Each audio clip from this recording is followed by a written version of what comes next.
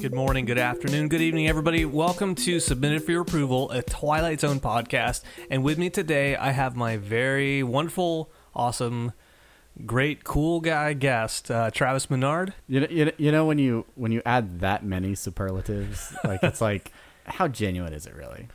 You know what? What I'm proud of is that you use superlatives. All right, I wasn't confident when I said it, but I think I used the right context. Earlier today, somebody said perpetuity, and I was like, you know, that's great. Congratulations to you and your Word a Day calendar. And cupidity, I learned in Toastmasters. Oh, And that means like eager, greedy. okay. So, But yeah, I'm here. Thank you for having me back again. Welcome, Travis. Of course, Travis is my co-host over on Apathetic Enthusiasm. That I am. And so Available every Tuesday. So you know exactly where to find me. Yeah, Is exactly basically it. So you can force me into It's these one of those episodes. things where you're like, hey, I got to record an episode. Come over. Yeah. I'm like, okay, I'll be there. Hey, dude, I have a gap in my episodes. Come on over and record. Quick, this one. watch this episode of The Twilight Zone. All right, and so let's go ahead and get into it. Today's episode is episode 9, Perchance to Dream. Originally aired November 27th, 1959, and it stars Suzanne Lloyd as Maya the Cat Girl. Yes, the cat. Is it Cat Girl? Yeah. Yes, Maya the Cat Girl. A Richard Conte and John Larch, who's also in the famous episode "It's a Good Life," and Dust, but "It's a Good Life" mostly. Mostly, It's a Good Life. Mostly, "It's a Good Life." Yeah. Perchance. That's what I say to Chelsea when she's on the episode. It's mostly a good life. So this episode I want to throw out there was written by Charles Beaumont, one of the first of 22 episodes he wrote for the Twilight Zone. Wow. It's a good run. So that's pretty awesome. Charles Beaumont is great, and directed by Robert Florey. Also, he was going to direct Frankenstein, but he never got into it. Okay. So that'll get into trivia a little bit later. Okay. Cool. So that's the introduction. But let's get straight. Let's jump in. Let's just flow through it. Maybe we're speeding through this, but let's get into the synopsis. Let's do it. Shall we? I'm excited. All right. So here's what this episode's about. So Richard Conte is Edward Hall, and he goes into a psychiatrist's office, and he tells the psychiatrist, I have a heart condition, and I've been having these episodic nightmares. Yeah. It's weird because the show kind of builds towards that, and it's you almost not until like the second half of the show does he really get into the nightmares portion of it. It starts with him really just being super tired, and you don't even know why he's tired, and then you find out that it's because he's not sleeping, he hasn't slept in like 4 days. Initially, the psychiatrist thinks, "Oh, is this because you can't sleep?" He's like, "No, I won't let myself go to sleep." And he gets into it a little bit more, and he talks about his childhood real briefly. He talks about his mother told him, if you stare at something long enough, it'll start moving. Yeah, and so he focuses on he's telling the story about picturing and staring intently at a sailboat, and then eventually the sailboat starts to move. So his imagination starts running away with him, but every time he looked at that picture, he would see it move again. Yeah, he and this sort of got into him developing an almost overactive imagination where he almost couldn't control how realistic these visions were for him, and there would be a blurred line for him where he would know consciously that these visions weren't real, but he still had an emotional reaction to them. Yes. So he uses a description of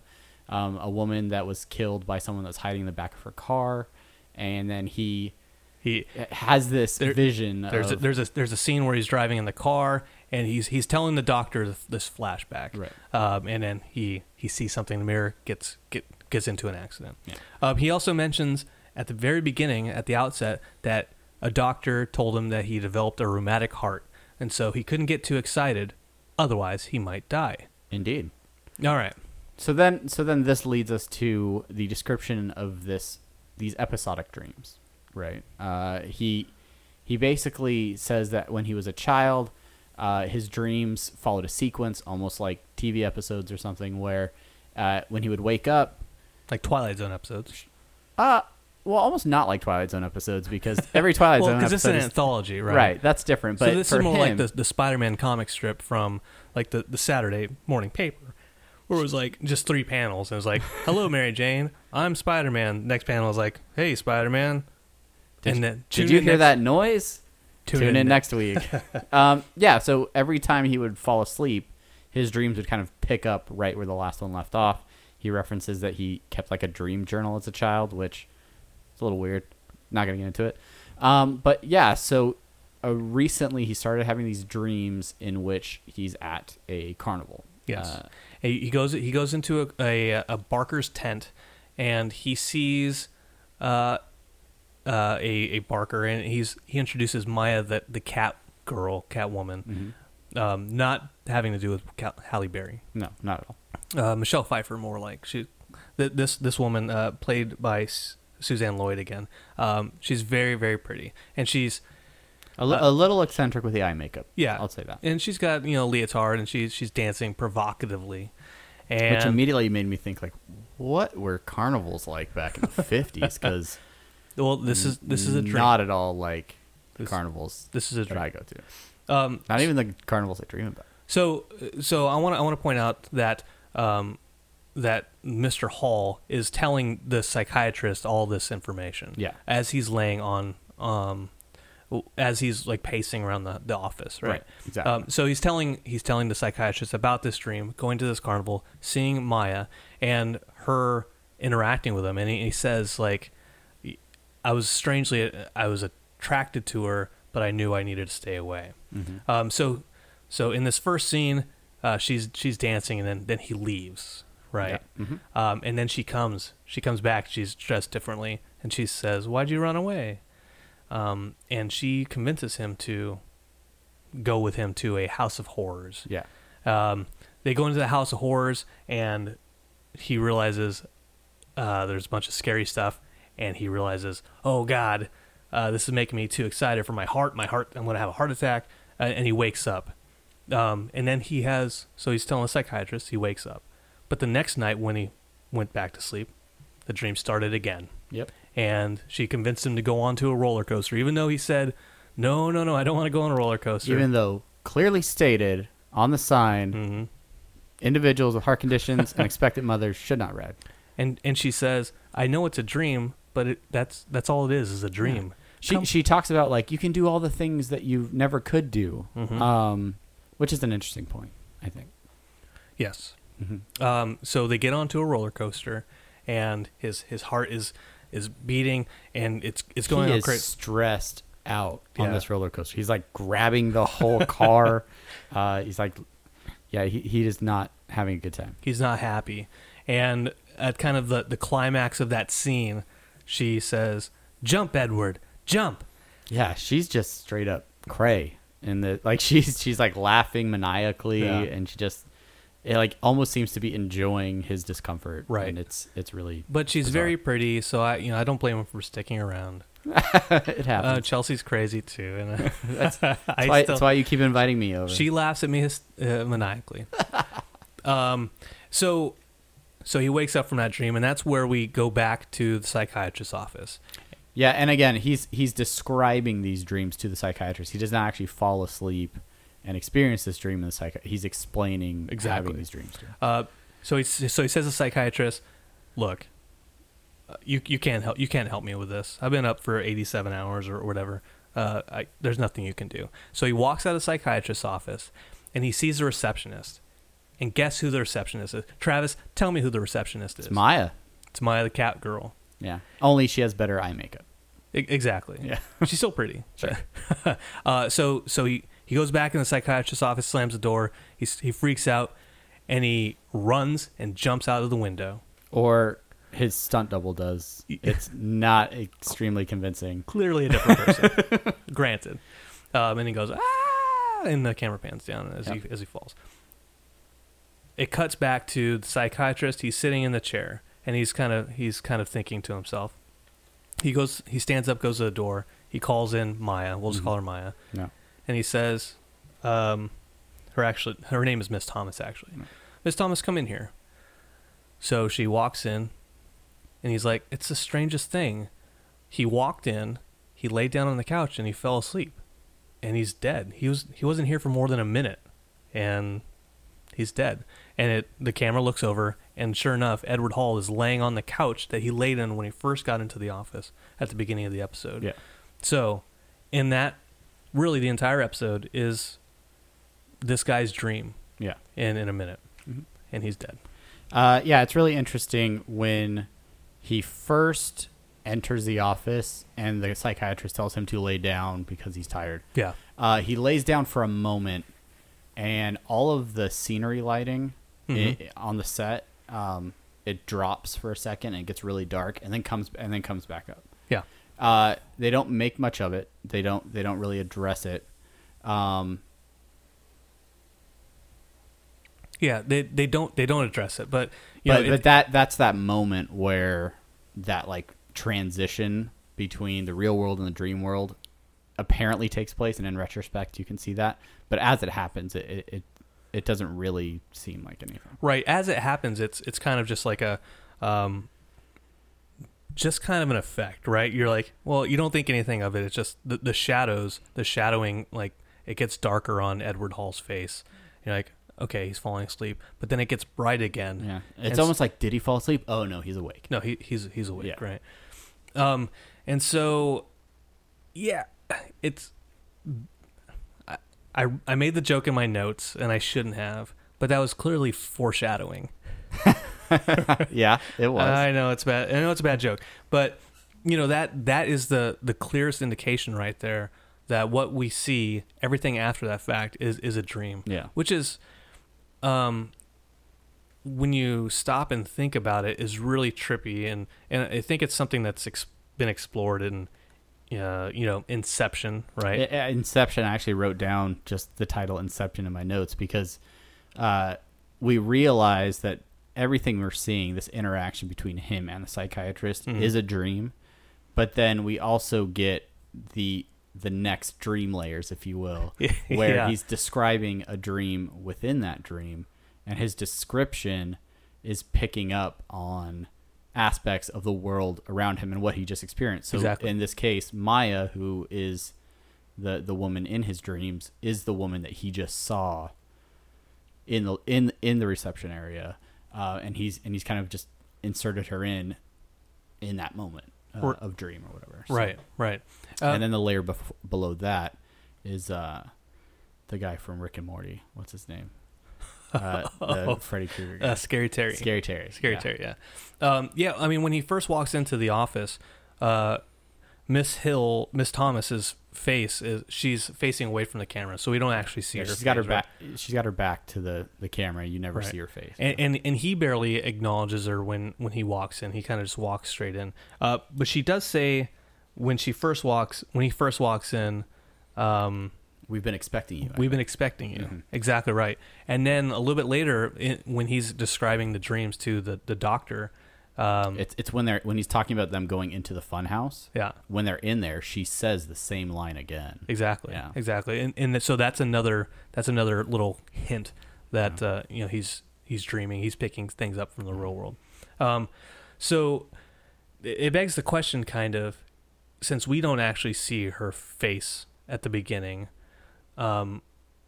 is that the actual girl that he saw? Right? Is that the actual girl he'd been having those bad dreams about? Or is it something within that dream that he's like, the last woman I saw was this? So I would take it almost a whole step beyond that, where we have to call into question everything that is discussed in that psychiatrist office, because we know why he was tired based on what he told us within that dream state. Yeah. So, I mean, really everything that happens in there, whether he's talking about the vision of the guy in the back of the car or the pictures moving, all of that existed within a dream. That's right. Yeah. So we don't know. Realistically, maybe he just worked really long shifts as a draftsman, and was having a hard time sleeping, and that's why he was exhausted. But a draftsman. That's his job. That's what his job is. I pay attention. My dad's a computer draftsman, so all right. Well, is my dad going to jump out of? It's the 50. I'm going to call my dad. I'm going to call my dad. Your dad right now. But yeah, so I think elements of it were accurate, and probably he was perceiving that to be the real world. Yeah. And maybe he did have this very intense imagination that he oftentimes could not discern from reality. So when he falls into this dream state that looks just like the world that he was just in, Yeah. maybe he can't differentiate whether or not he's dreaming or not, or what's happening, and then the rest of the episode kind of plays out that way. So. Yeah, I liked the point about really, the unreliable narrator. Everything he tells us, as you pointed out, is subjective, right? Sure. We don't actually know if that is what the story was. Maybe he lost his shoe on the subway, and he's like, I can't sleep about my lost shoe. I don't know. We don't know. We only know what he said in a dream. I'm sure you've had dreams where you wake up and you're like, I'm pretty sure I had a Lexus. I'm pretty sure I bought a Lexus yesterday, and I drove down the Santa Monica Pier. It's usually like a few hours later, like once you get to work, and you're like, did I go to Tokyo yesterday? No, that didn't really happen. Yeah. Like when you remember back to something that in fact was a dream, but it almost got compartmentalized so quickly that you like just took it as a memory. Yeah. And you're like, okay, yeah, that's something that happened. Oh wait, no, that's something my brain made up while my body was in a suspended state. Yeah. So yeah, there's an aspect of this that's kind of really disconcerting. When I was a kid, I had a dream about Disneyland. I think I've told you about it. Where like I had a dream that I went to Disneyland, and it was so real, and I was like, and I woke up. I was like, I didn't go to Disneyland? Crap. But so when I went back to sleep, when I was trying to go back to sleep, I pictured, did my best. I was like, I knew it was a dream, but I want to go back to Disneyland. This guy, Edward Hall, he didn't want to go back to that bad place. Yeah. And I think that goes into kind of this fear, right, of dying in your sleep, sure. being unable to control your dreams, right? I think Nightmare on Elm Street, they kind of explored that. There's a lot of really cool like dream aspects and weird like things that people experience in dreams that plays into this. One of those is like reoccurring dreams. I had a reoccurring dream throughout my childhood that I'm pretty sure involved Wizard of Oz characters. I don't remember it being a pleasant experience. Return to Oz or Wizard of Oz? Wizard of Oz. Yeah. So not like the many heads. I don't want to acknowledge Return to Oz. Like, I mean, it's fine for what it is, but let's not get away from Froza Bulk. Froza Bulk? What? Whatever. Bless you. Yeah. So anyway, so I mean, have you had recurring dreams? Is that something that you've?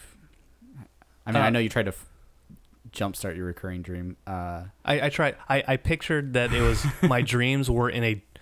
Well, I don't know if this dates me, but I pictured my dreams were in a jukebox on vinyl, and so each dream, all I had to do is like press like A3. It's my imagination, and A3 would take me back to that Disneyland dream. And Did it ever work? It never worked. Oh, okay. It was a crappy jukebox. So that leads me to my other question. Have you ever done any lucid dreaming? Because that's something that happens in this episode where I've never done shrooms. Okay. I can't confirm or deny. Side note.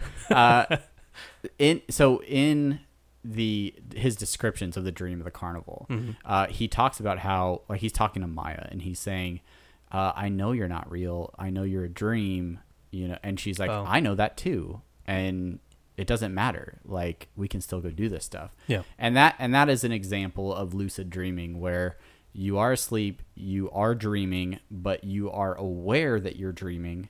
And oftentimes when somebody realizes they're dreaming, they freak out and wake up. Yeah. But if you can get past that and realize that you are dreaming, then you can start to play with it a little bit more, and you realize, okay, this is my imagination, and then people can kind of do different things. That's how people like go and fly in their dreams and stuff like that, right? So, I've never done it. I've wanted to do it, but I've never done it either. I I think the lucid dreaming, right? so in this episode, he's kind of lucid dreaming, based off the subjectivity, right? But there's the added aspect of just not being able to control it. Like which gets into the childhood thing, I think, where he realizes he has this overactive imagination, and he can't shake it. So he's kind of grown accustomed to like, all right, I know this isn't real, but I still can't like avoid it, and it still affects him emotionally. So I think that kind of played into the whole thing as well. You know, maybe I'm digging too deep into this, but like even not possible. Don't you. We've barely begun to dig. The surface isn't even scratched. But I think there's a pertinent point in them ending on the roller coaster ride, because in many ways, a roller coaster, you're on the tracks. Once you get going, you're the up and downs, and you know exactly what's going on. You can see what's coming. Yeah. But there's nothing you can do once you're on the ride. Yeah, you have to stay on it until the end. Exactly. Unless you jump. Yeah. Per Maya's advice. And so there's something like you can sense the anxiety within Mr. Hall the entire episode. Sure. And so I think in some ways the roller coaster of life, if you want to get into that metaphor, the anxiety, I think that's ever present in his character and throughout the episode. Yeah. One last thing, I think, the fact that he dies in the dream, not in the second layer dream, but when he jumps out the window. Yeah. And the idea of, we had about a 30-minute episode. Most of that we watched all these things take place, but then they come back later and say, "Oh, he was only in here for like a minute, and then he died." I'm sure you've had it. I've had it where like your alarm clock goes off and you hit the snooze button. Yeah. And then you have like this long, detailed, drawn out dream that seems to go on forever. And then your alarm goes off again. And then it's only been like 15 minutes or something. Yeah. And all this, and time, you like experience time differently in that dream state. And you're like, all right, snooze, give me another 6-hour dream. Yeah, exactly. Let's get into that. That made me think about this movie, Waking Life, that I saw like 10, 15 years ago. But the whole movie it's this weird movie that's like they shot the movie and then animated over the whole thing. Yeah, like a Scanner Darkly. Yeah, exactly. Richard Linklater. Linklater? I've always said that. He wrote and directed it, I think. He also did Dazed and Confused, right? Exactly, yeah. Boyhood? Did he do Boyhood? Maybe. No. Anyways, it sure. doesn't matter. Go ahead. But the whole movie is about dreams. So they talk a lot about lucid dreaming. They talk about just this whole idea of like the two states of consciousness between your waking life and your dream life. But they get into this idea of like the afterlife when you die, right? Yeah. And how people will sometimes die and then like come and then be resuscitated and have this like really vivid like vision of the afterlife.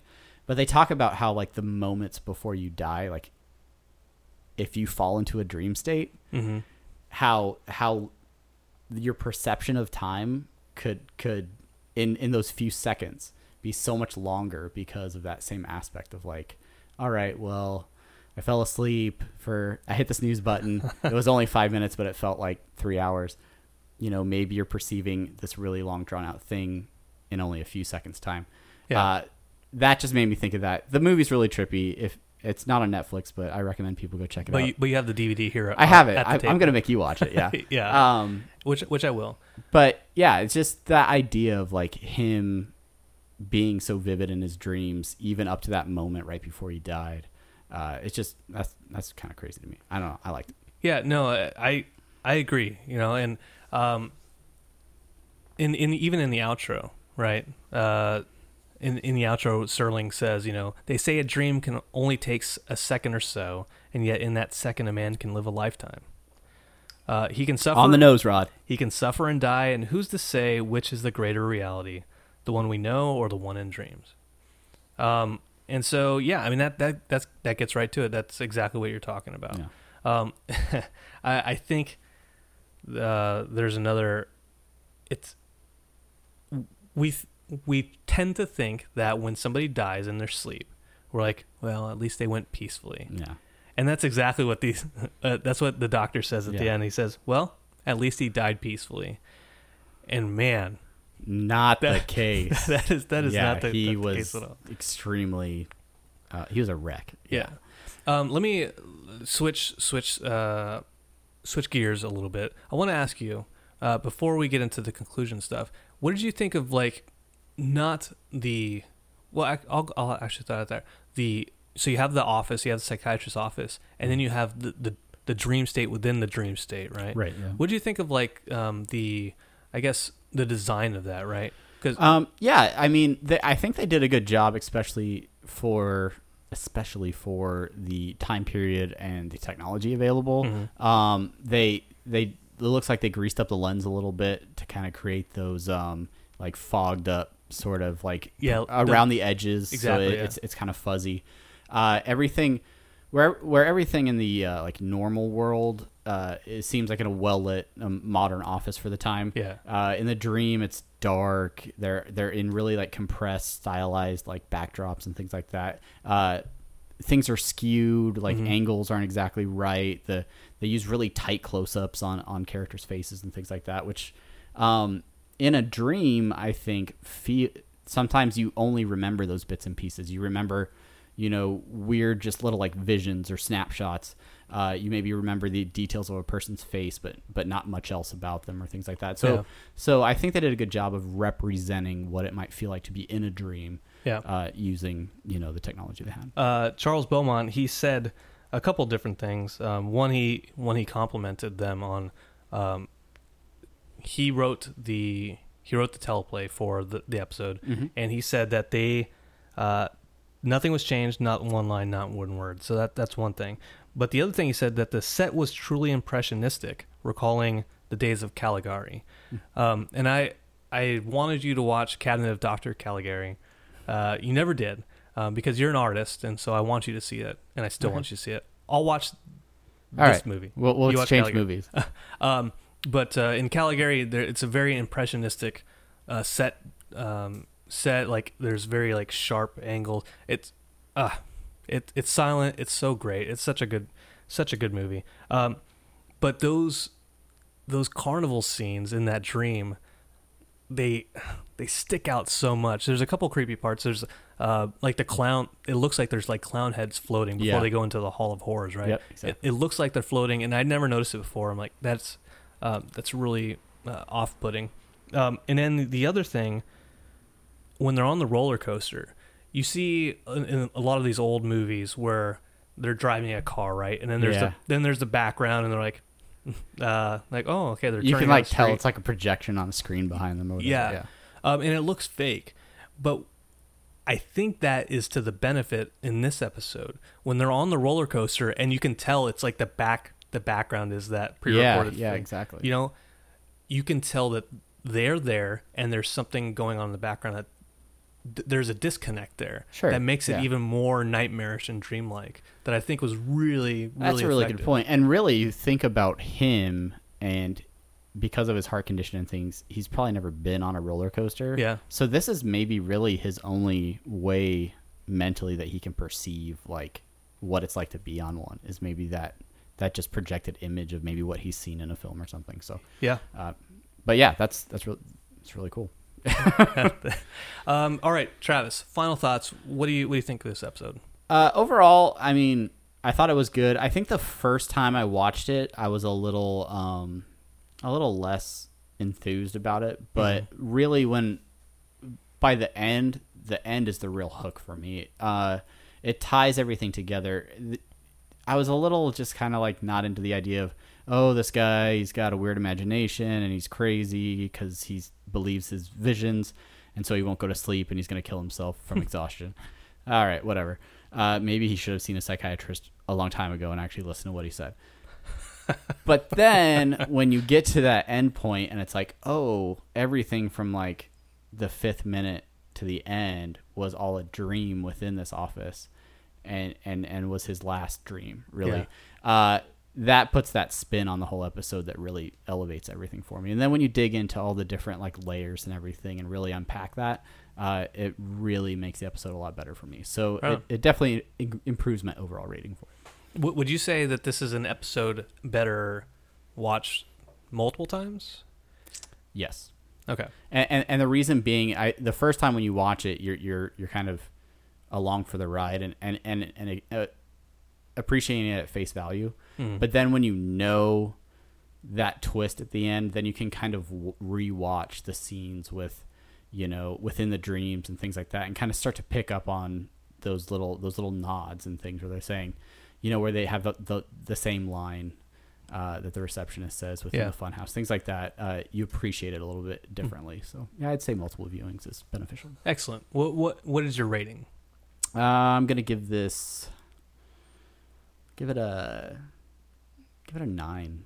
Wow. Yeah. A 9 out of 150. Exactly. Not my favorite episode. Yeah, I don't know. Do we do 0.5s? Because I'll give it an 8.5. Yeah, we can do fractional points. Okay. 8.375. Oh crap! With a line over it.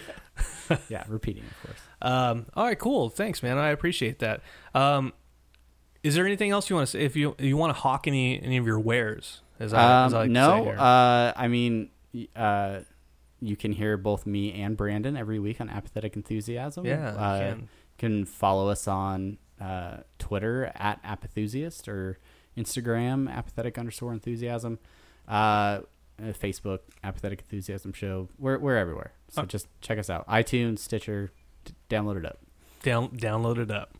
That's download it up. Oh, down on the upside. Up in the downs. up with the download. All right, cool. Well, thank you so much, Travis. Absolutely. And for the rest of you, if you want to hit me up about Submit It for Your Approval, there are a few different ways you can do that. You can contact me at Twitter at S4YA_podcast or Gmail S4YApodcast@gmail.com or Instagram. I'm at S4YA_podcast. Yay. And that will do it for this show. Thank you so much for listening. Thank you so much to Travis for walking 20 feet over to my house. Anytime. And recorded this. Until I move. And until next time, boys and ghouls, to steal from the Crypt Keeper, we'll see you later.